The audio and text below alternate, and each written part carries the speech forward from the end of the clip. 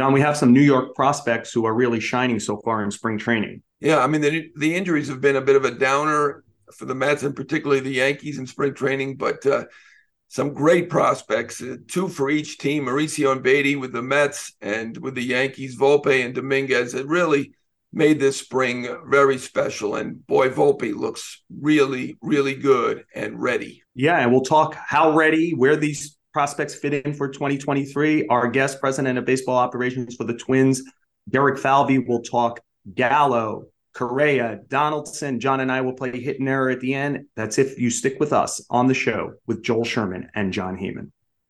Another day is here, and you're ready for it. What to wear? Check. Breakfast, lunch, and dinner? Check. Planning for what's next and how to save for it? That's where Bank of America can help. For your financial to-dos, Bank of America has experts ready to help get you closer to your goals.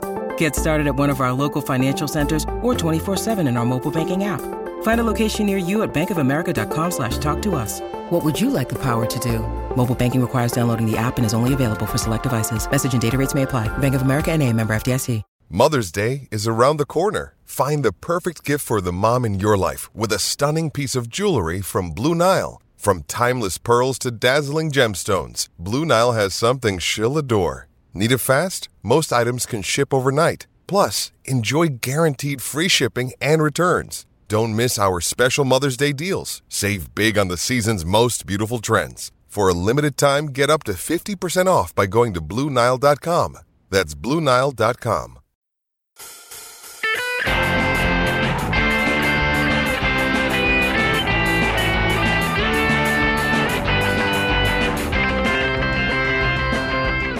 John, as we're talking here, the World Baseball Classic is about mid-tournament. It's going to be zooming towards your home state. You're going to be at the final, the semis and the finals, I believe, in Miami. Once it gets there, what do you think of the tournament so far? Yeah, I'm loving it. I love all the upsets. Can't believe Australia advanced, Italy advanced. We saw Israel get a victory. We saw Mexico beat the United States. So, I'm up at 6 a.m. watching it. I come home, I watch it at 6 p.m. I think it's terrific. The players are obviously very enthusiastic. I know some Yankees are disappointed not to be there, and the guys who are there look very, very excited to be there. We have an all-star lineup. Obviously, we don't have our very best pitchers, which puts us in kind of a dicey situation. It looks like Japan's probably got the best team just because they've got that great pitching, but certainly Venezuela, Puerto Rico, Dominican, all good as always. Little worried about our team based on the pitching. Obviously, the hitting is great, but I love it so far. Yeah, you talk about March Madness. We got some brackets busted early this year, right? Italy and Australia are moving on. I don't think anybody had them in the 1-16 matchup.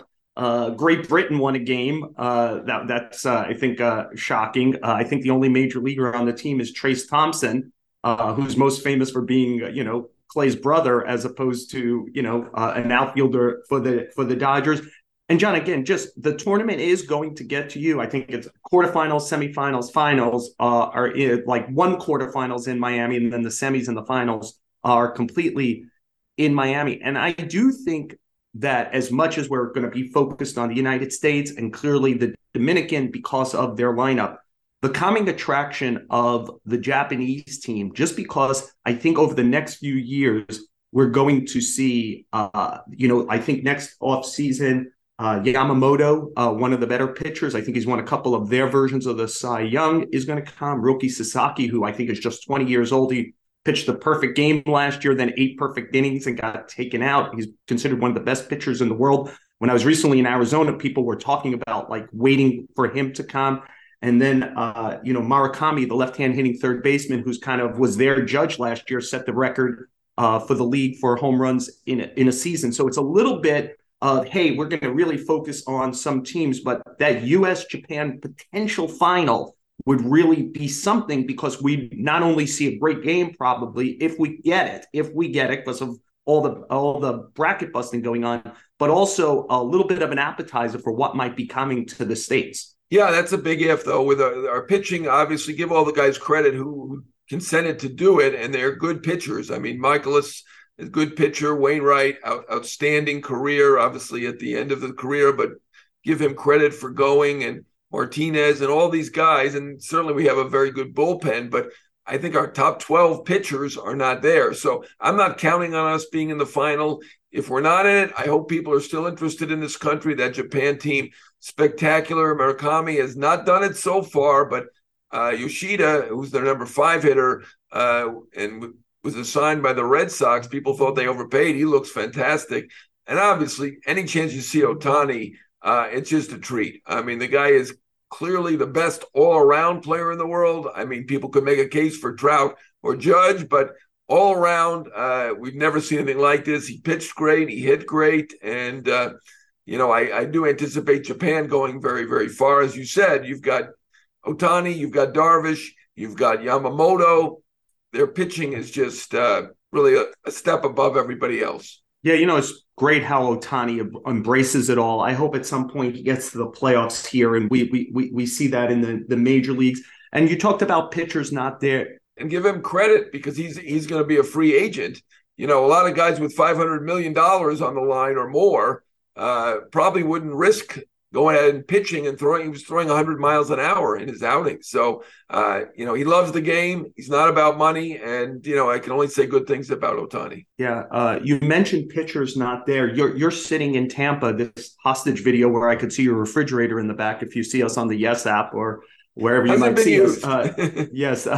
You're in Tampa. You talk about pitchers not used. The Yankees already know they're going to begin the season without Carlos Rodon, their big signing of the offseason, without Frankie Montas, their big trade last July, without a couple of relievers, a signing again this offseason in Tommy Conley and Lou Trevino, who was in that trade with Montas. John, are the Yankees in a little trouble to begin this year? Another trade, Harrison Bader, he's not going to open the season in center field. What do you think about the current state of the New York Yankees? Well, they still have a very good team, but wow, that was a disappointing day a few days ago when Cashman was reading off the list of injuries and didn't even include Bader. And then Boone in the afternoon revealed that Bader has that oblique situation, which now they're estimating as 6 weeks. So we really don't know who the center fielder is at this point. Don't really know who at least they haven't said who the 4 and 5 starters are. I assume Herman is one of them, potentially Clark Schmidt's the other. So certainly the injuries have put them at a deficit. I know Severino really wanted to be pitching in that WBC. I don't blame the Yankees for discouraging him from doing so. I mean, at full strength, if Severino's your number 4 starter, you're in a great position. And they obviously have a good bullpen as well. But yeah, I'm a little concerned right now about some of their injuries. John, our guest on the show today is the president of baseball operations of the Twins, Derek Falvey.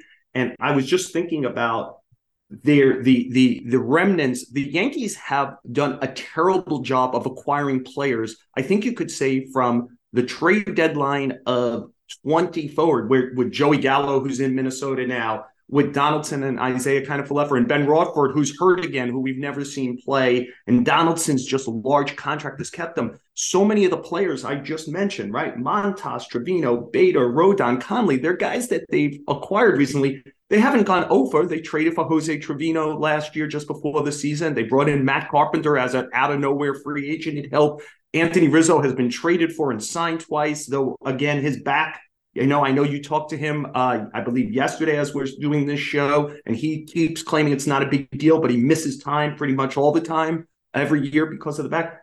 John, can a team just keep making one bad move after the other for a 24-month period, and even with Aaron Judge and Garrett Cole, be standing in a division as good as we think probably the AL East is going to be? Yeah, I mean, you mentioned those less heralded trades. Trevino has been unbelievable. He was the best catcher by metrics and by eyes last year in the big leagues, and, they got him for very little. Carpenter was great last year for them. They got him for nothing except for the money, which is nothing to the Yankees. So those less heralded moves they've been great at. It's the big moves they have not been great at, and they've really. I'd rather it go the other way if I was in charge. I'd rather be really good at the big I understand there's a lot of money involved, and there have been more heralded moves. They are the New York Yankees, so they make more big money moves.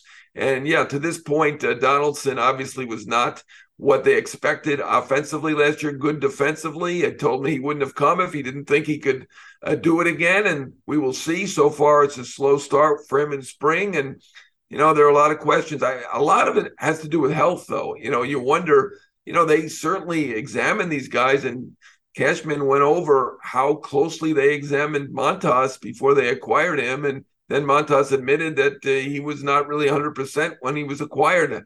He apparently didn't tell him that. I guess guys don't like to say something like that if they have a chance to leave Oakland and go to the Yankees. I think a lot of it has been health. Some of it's been luck, but you're right. And I'm glad you mentioned Cole and Judge because, I know Judge was, an 11-win player last year.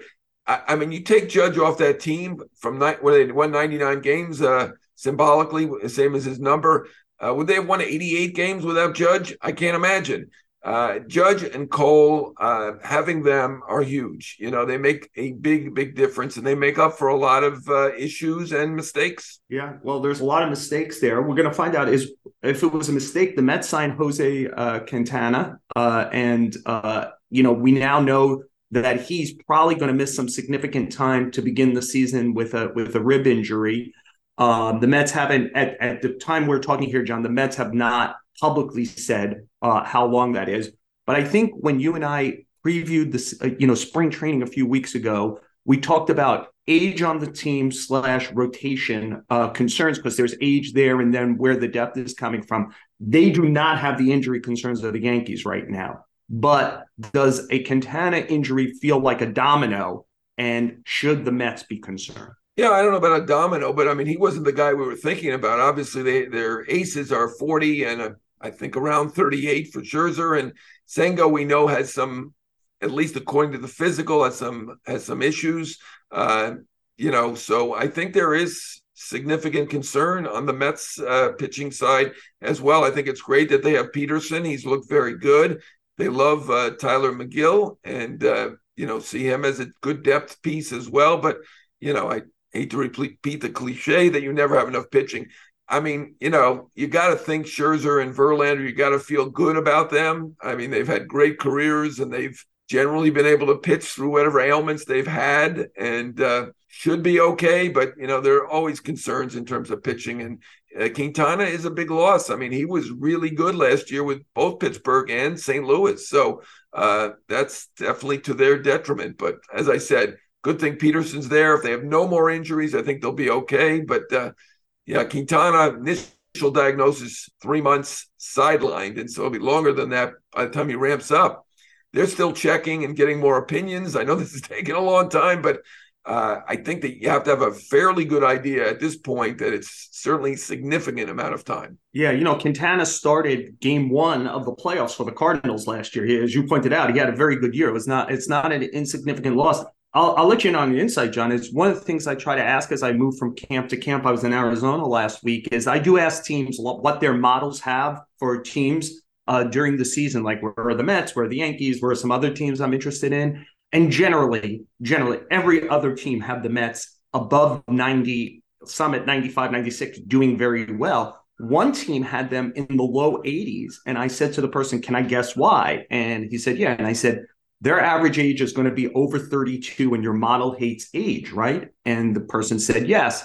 And I said, I think your model is wrong because a lot of that age is in Verlander and Scherzer. And if you and I were just sitting and saying, what is the strength of the Mets? I would say that those guys are going to make 50 starts and be great, right? Like I don't see them. Of course, there's injury risk everywhere, but I would say those guys actually know how to stay healthy over the long season. And the last we saw both of them, they were great. For goodness sakes, Verlander won the Cy Young. On the other side of age, John, is youth. And I know we wanted to speak about this because a lot of spring training is seeing these top prospects and how do we begin to feel about them.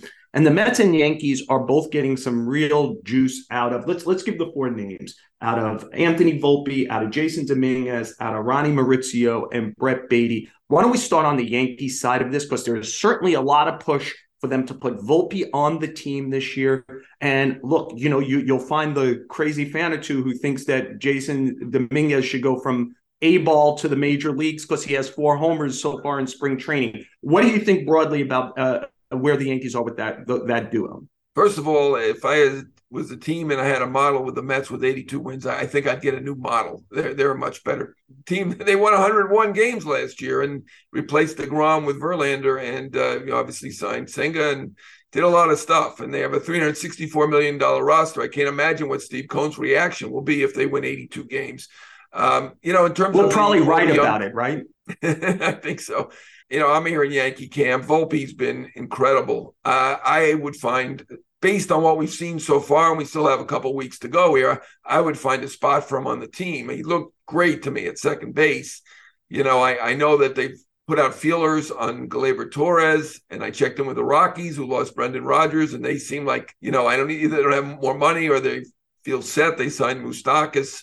I would find a way to put Volpe on the team. I mean, Peraza was good last year at shortstop, so I get it. If Peraza is the shortstop, it seems like IKF. He was looking around for an outfield glove yesterday, and he was looking in the pitcher's lockers, and Nestor Cortez was kind of making fun of him. You're not going to find any outfield gloves here, but I have faith that IKF will be good as a utility man, and I don't want to say he's resigned to it, but I think people know what's going on around here, that one of the two young guys is going to get that job, and meaning Peraza or Volpe, and that's probably the way it should be. I would find a spot for Volpe. I think everybody will feel bad about it, not just emotionally. I think they'll feel like it's a waste if Volpe is in the minor leagues, based on what I've seen. Obviously, it's spring training. Obviously, it's 2 weeks to go. Dominguez has looked great. He wasn't good in the Arizona Fall League. He only played 5 games above Class A.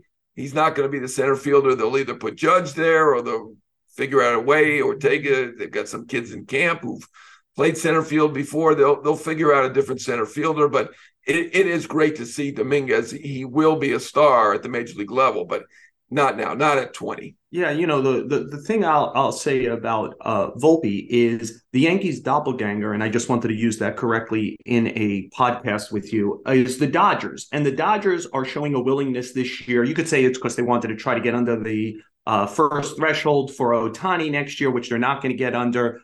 But they're going to go with a lot of young players. And the Yankees were unwilling to kind of like just dive in the pool and trade either Kiner-Falefa or Torres this offseason to assure that one of those two guys, either Peraza or Volpe, would certainly play, and maybe both of them would then therefore have the avenue.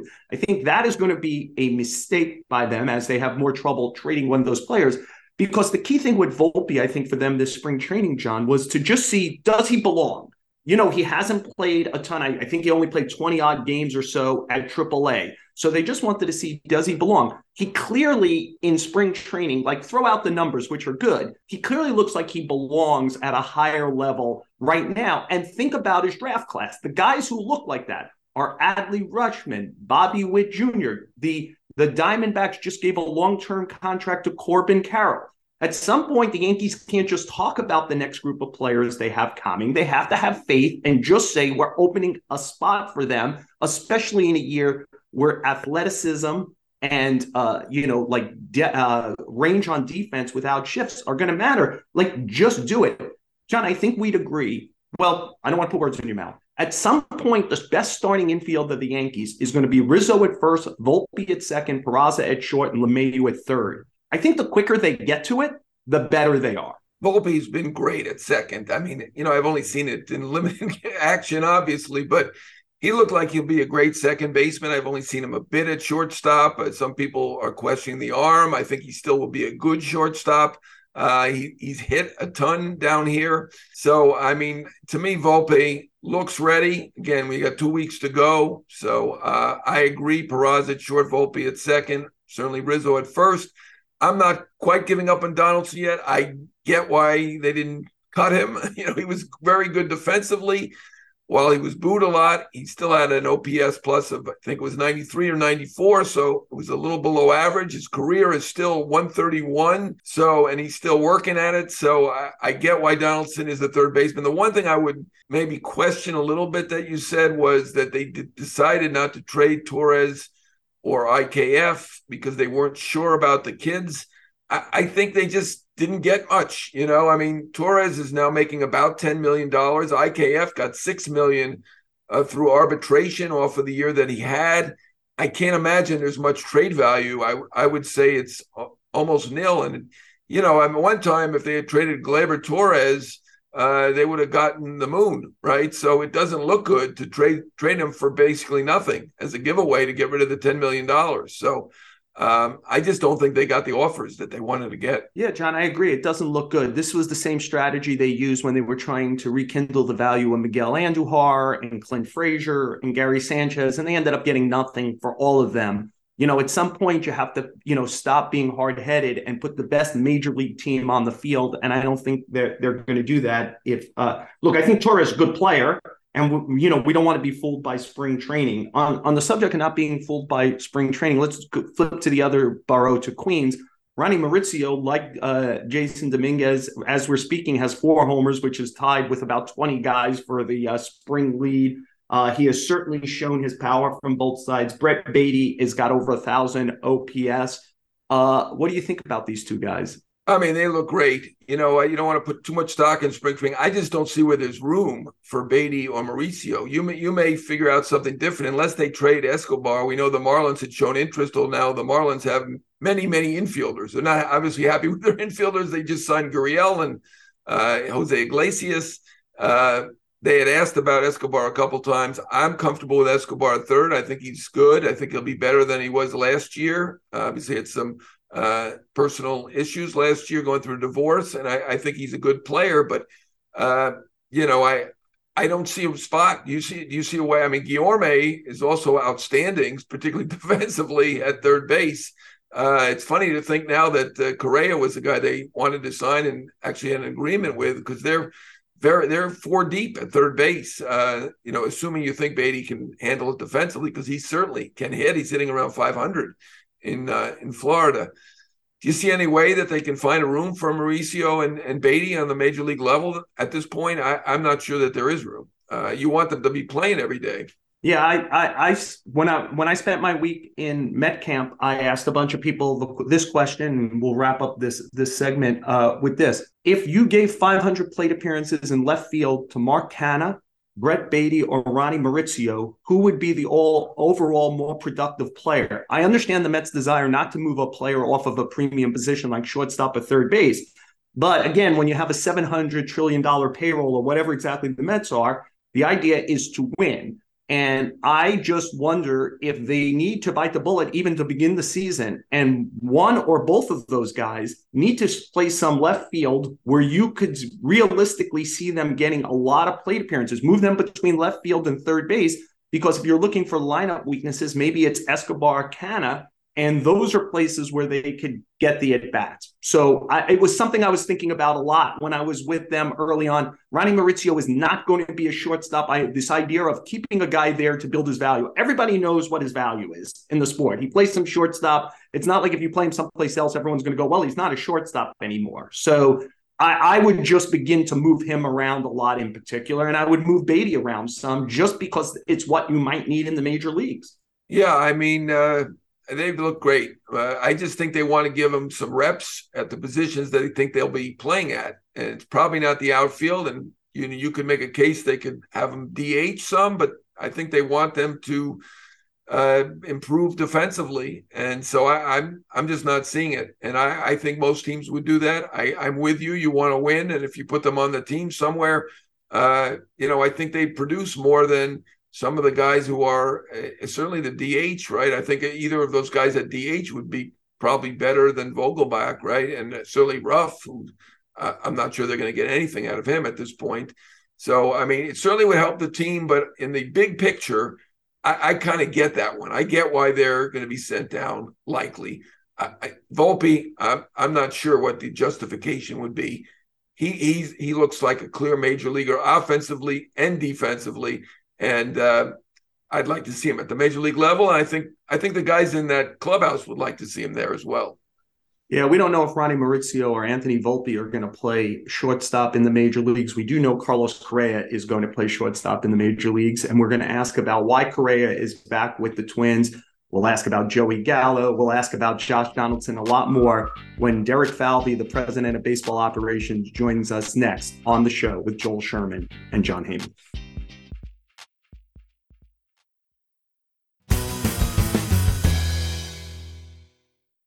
back on the show with Joel Sherman and John Heyman, and we're so pleased to be joined by the president of baseball operation of the Minnesota Twins, Derek Falvey. He's in his seventh season, just beginning his seventh season with the Twins. And, I guess this is an early birthday gift also, right? Your 40th birthday is this Sunday, and I know the thing you wanted to do the most was get the present of joining us on this podcast. Is that accurate, Derek? Yeah, although I will say last year's birthday present, the day we signed Carlos Correa, just exceeds it by a tiny bit. So no offense to you guys, but that was a little bit ahead. Excellent segue. I get to ask you the first question, and why don't we start with what was just a huge story in the offseason. I'm sure all our listeners know this, but for the Cliff Notes version, Carlos Correa signed with the San Francisco Giants for $350 million, did not pass their physical, signed with the Mets for $315 million, did not pass their physical, and then came back to you guys on a 6-year, $200 million contract. Derek, why are you comfortable with this when two other organizations did not think his lower right leg would probably withstand a long contract? Yeah, obviously it's been well documented this offseason, the journey that Carlos was on, and certainly the navigating of that going back to last offseason for us in spring training when we signed him last spring till now. I think the reality is, what was presented from those clubs and ultimately what we agreed to were very different terms and structures. And I think all teams looked at it differently. And ultimately what we landed on with our 6-year term and the ability to potentially grow that out based on performance and what it looks like in health over time was what made us comfortable. Additionally, we got to know Carlos really well. We know a lot about his work habits, work ethic. And when you're navigating a lot of these challenges in free agency, there's known risk and unknown risk in everything we do ultimately, and we have to navigate that. We felt we landed on a structure that worked well for Carlos, worked well for the Twins, and hopefully allows us to match the goals that we're all looking for going forward. Yeah, I know there were a lot of highs and lows of this chase of Carlos, but could you give us, I guess, I'll borrow the Cliff Notes phrase, the Cliff Notes a version of the highs and lows from the San Francisco to the Mets to you finally getting him? And also, could you explain, because it had been reported that you guys were around 10 years for 280, 285, and he ended up with 6 years for 200, more per year, but fewer years. Is that because of the physical there, or did the market change? Obviously, with the two other key teams out of the market. Yeah, the Cliff Notes version is even probably too long for this podcast, ultimately, with the way it went through the offseason. But I will tell you this, Scott Boras, Carlos's agent, and I stayed in touch through the process. The one kind of highlight for me, or low light at the time, was when he signed with San Francisco. I called Carlos that night about 11 o'clock that night, and we talked for a few, and I felt his emotional pull to Minnesota. I felt how connected he was to our group, to our players. He was still texting everybody. He was still staying in touch. I knew a part of his heart, and a good part of his heart, was still here. Ultimately, later, when I was able to have that other phone call back at the end of it all to say, you're coming back, I could just feel that joy in his voice and how much he really loved being here. And ultimately, as you said, we did have an initial structure on the board that then changed based on new information that has been presented through this process. I think what that showed was a partnership between Carlos and his representatives, Scott and us, to try and figure out where that overlap made sense. And ultimately, the term that we agreed to, we felt was what made sense for us. And hopefully will grow over time. Carlos has the ability to continue to progress, to continue to stay healthy. We feel really good about that. And hopefully over the long term, he makes it back to those 10 years with us in the way the contract is structured. I guess it should be said, Derek, he suffered this injury as a minor leaguer quite a while ago and has not had a significant injured list stint because of the leg, I believe, during his career. And in the last 3 years has been a relatively healthy player, including for you last season, I think played 136 games.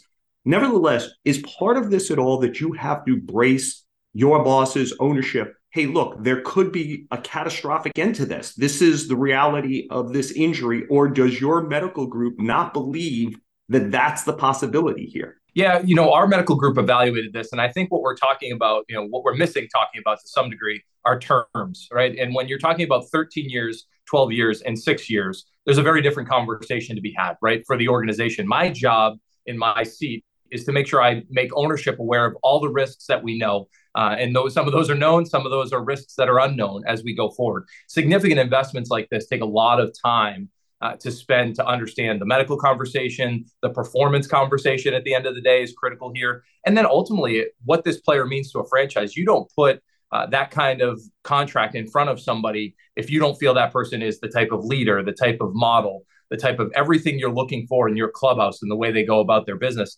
that helps other players grow and develop. So this was an investment in our organization, obviously in Carlos himself and for his family, but ultimately for the organization over the long term. And we felt like where we landed ultimately achieved all of those goals for the Twins. We know there's risk in the future for everything we do, but that's something that we felt was really a good fit for where we are as an organization today. One last one for me on Carlos. It seemed like there was a divergence of opinions about his ankle. Now he's, as Joel mentioned, he's received no treatment. I think there was one little episode last year, and he didn't miss any games even then. How confident are you that he'll be good for 6 years? And do you feel like there's a pretty good chance he'll be good for that 10 years that you've kind of suggested it may end up being? Yeah, well, the structure of our contract allows for that to grow, as you said, John, there in terms of the options on the back end with club control and the ability to earn those with health over time and playing time.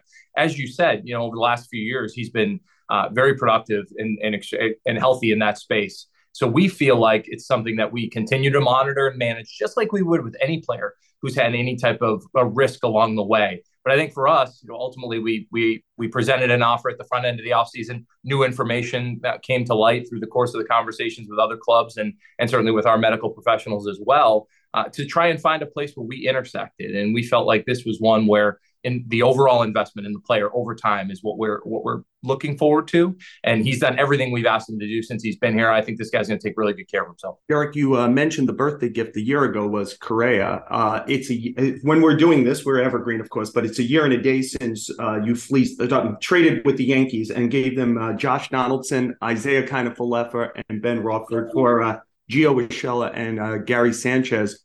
I assume Correa is not possible either year if Donaldson is on your books. Maybe you could speak to that. And did you think of this as a great escape when you got out of Josh Donaldson? Looking back a year, that was such a blur on so many levels. I think, coming right out of the lockout, which was right around now, as I remember, and sitting in this office that I was in right now with on my board on the wall, every present free agent, which was a good number of them at that time, because of the uniqueness of the offseason. We were just moving and trying to make our team better. And ultimately that led to us trading for a Sonny Gray, right from the get-go and giving ourselves a chance to add to our pitching staffs, make some other adjustments. And ultimately when we made that trade, it gave us an opportunity after we had traded Mitch Garver away. We were trying to find ways to backfill, find other conversations. Mitch Garver went to Texas in a deal, and we ultimately were looking for catching. And when we matched up a little bit more with New York on a few fronts, it gave us a chance to achieve something that allowed us some flexibility in the future, maybe more short-term value and impact the other way. And ultimately with Brian and with Cash, we worked through what we thought was best on both sides of this. Ultimately, would Carlos have been available to us, or would that have worked? I don't know. I mean, I will say this: our ownership has supported every investment we've made. Ultimately, having that flexibility both last year and ultimately this year just gave us a way to repurpose those dollars. But we felt like hopefully those trades make a lot of sense for both clubs, given the now and the future, and creating some flexibility for us. And hopefully that's true for the future as well. Just to follow up on Donaldson, that trade obviously to this point has not really worked for the Yankees. And I'm wondering what your motivation was. It does seem like, I know Joel used the term fleeced, but I would say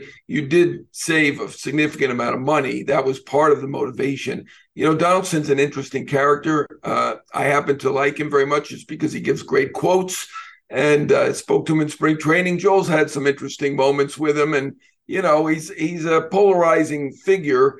The kind of suggestion was that he didn't get along that great with some people with the Twins. Was that part of your motivation, or was it mostly about the dollars?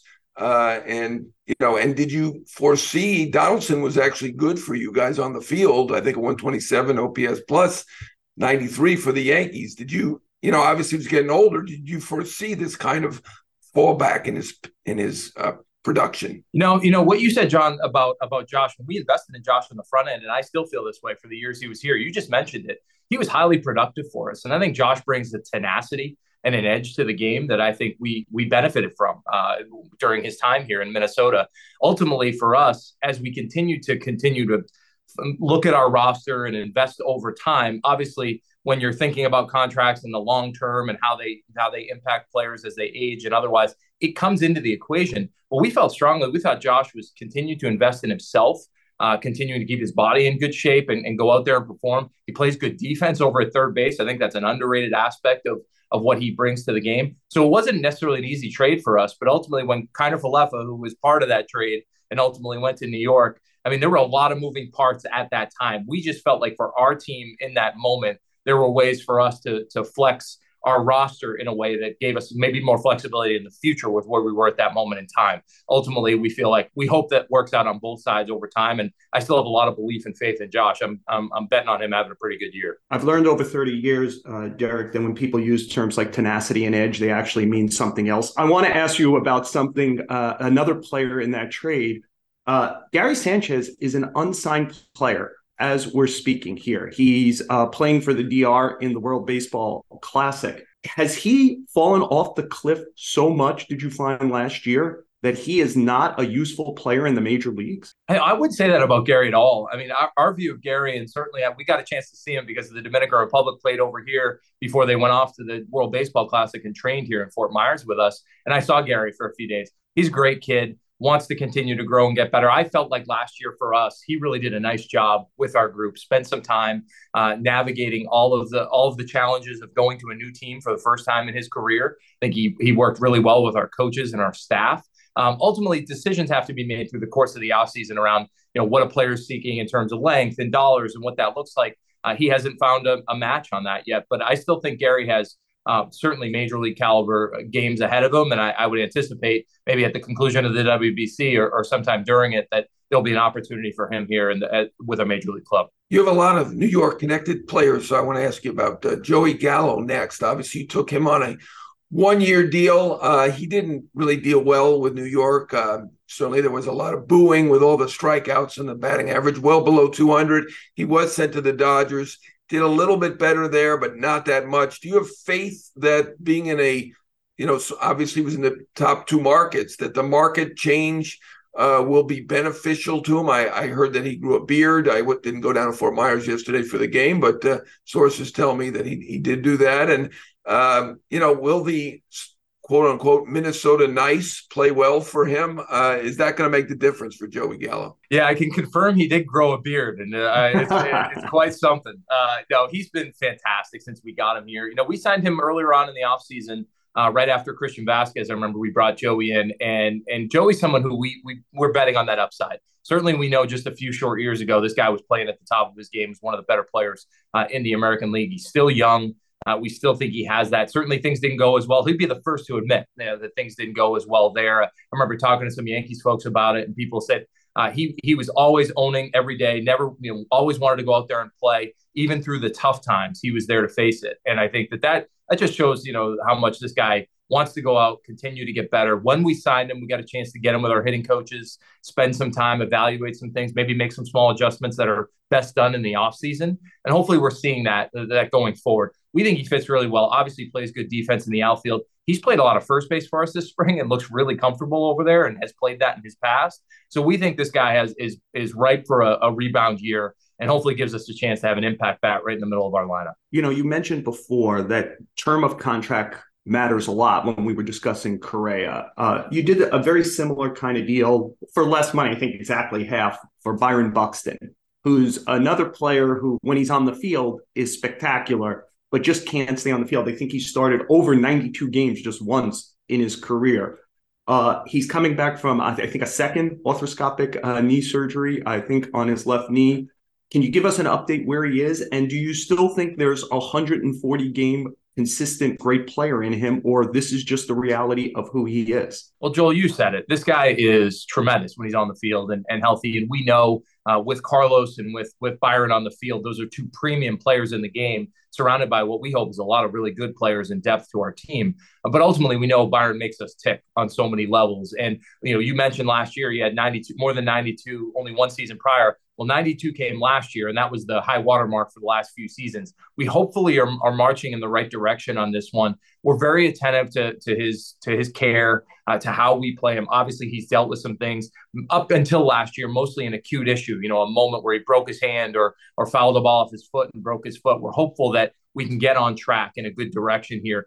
He's tracking well, hopefully tracking ultimately toward opening day. We acquired Michael A. Taylor from the Royals, who's a Gold Glove center fielder who can play every day out there. That hopefully gives us a chance, maybe to some days, to say Byron's going to go DH for a stretch of time, and then it gives Michael a chance to go play some above average defense for us out in the outfield. So we hope we are surrounding Byron with the type of pieces that will keep him on the field through the course of the year, because he's a game-changing player when he's on it for us. I'm making my predictions now, and you came up with the then Indians, now Guardians. Explain to me how they keep doing it. You were there for a long time, now a competitor of theirs.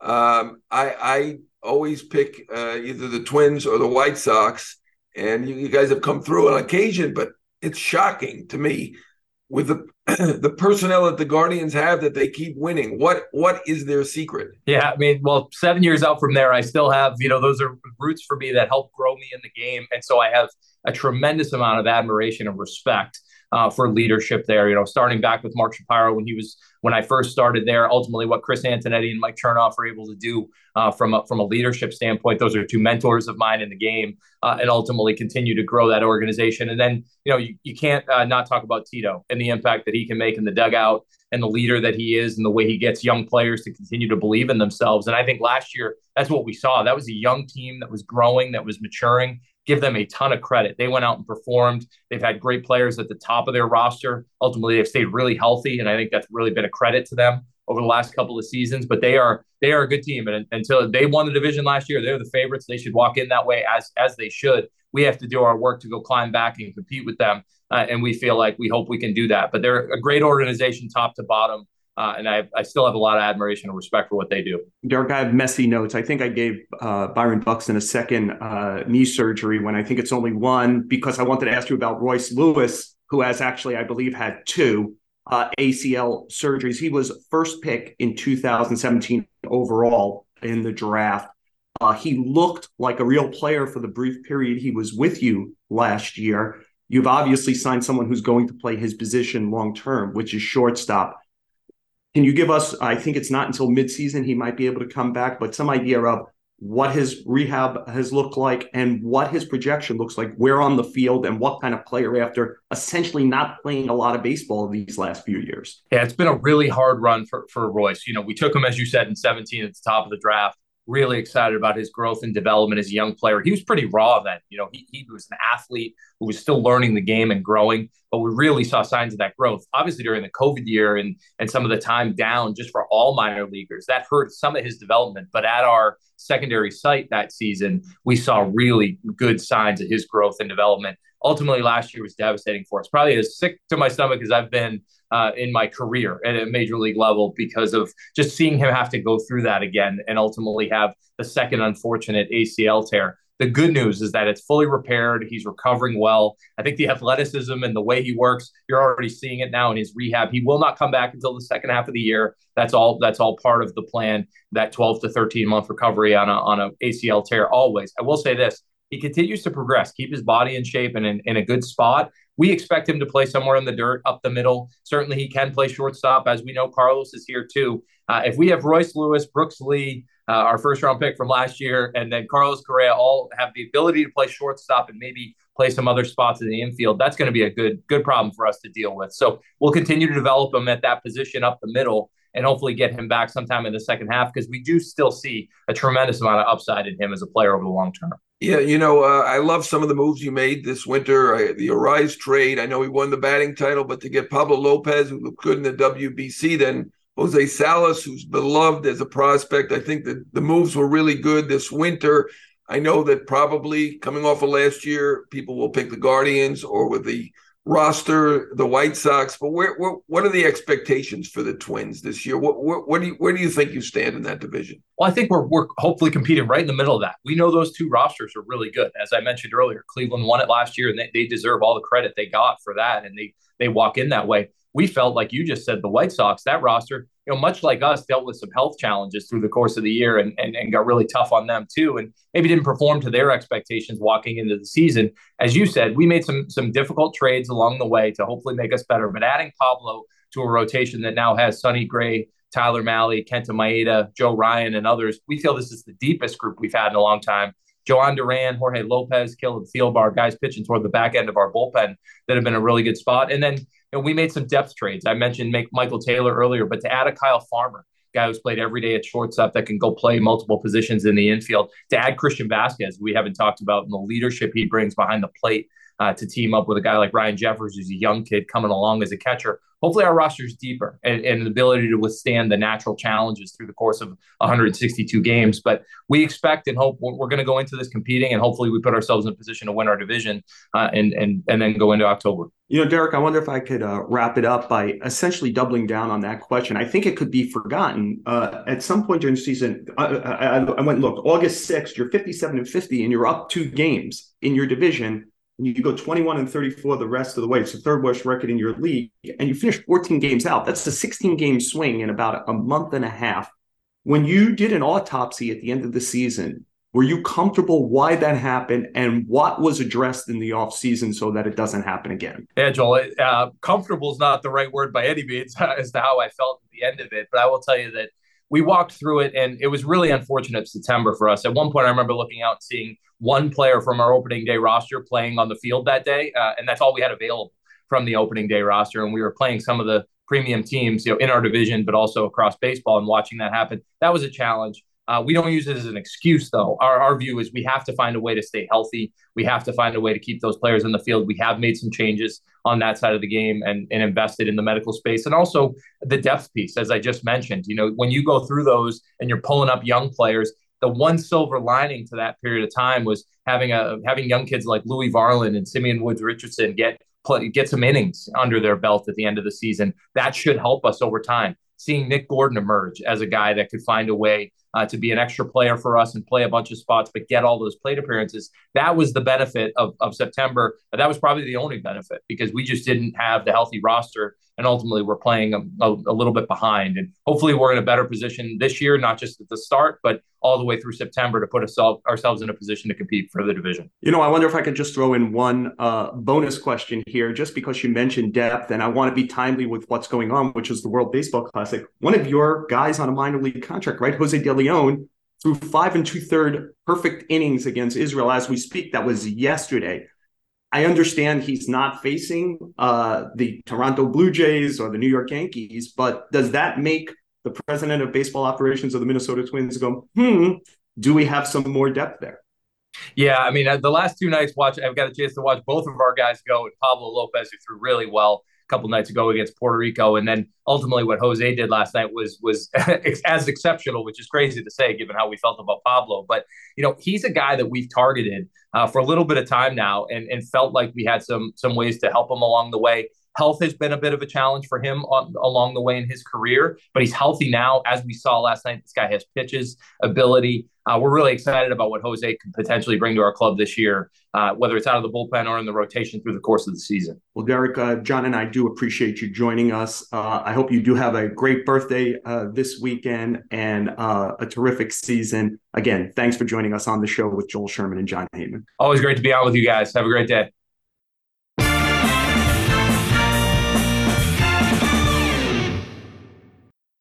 John, as we speak, about 2 weeks to the season opener, let's play hit or error for one of the last times of spring training. What do you got? I'll give a hit to Jason Dominguez and the Yankees for signing him. He looks like a big star, but of the future, 20 years old. Certainly does not look like the kid who hit one something in the Arizona Fall League and has only played 5 games above Class A. Yankee fans need to hold on. He's not going to be the center fielder to start the season. At least I don't think so. He shouldn't be. But this kid is going to be a big star at the major league level. I'm going to give an error to everyone who's whining about what the U.S. pitching looks like in the World Baseball Classic. Every team is down a lot of players. Mexico's pitching, which nobody will say was an all-star lineup, pretty much held them down in the game the U.S. lost to Mexico. shut up and stop whining and play. It's single elimination. Figure it out. Use 9 relief pitchers, whatever you have to do. Whining should be out. Americans should be above whining. But Americans should be listening to the show every week, right, John? It's a podcast from the New York Post. Thanks to Andrew Hart for helping navigate us through this show as always. He's terrific.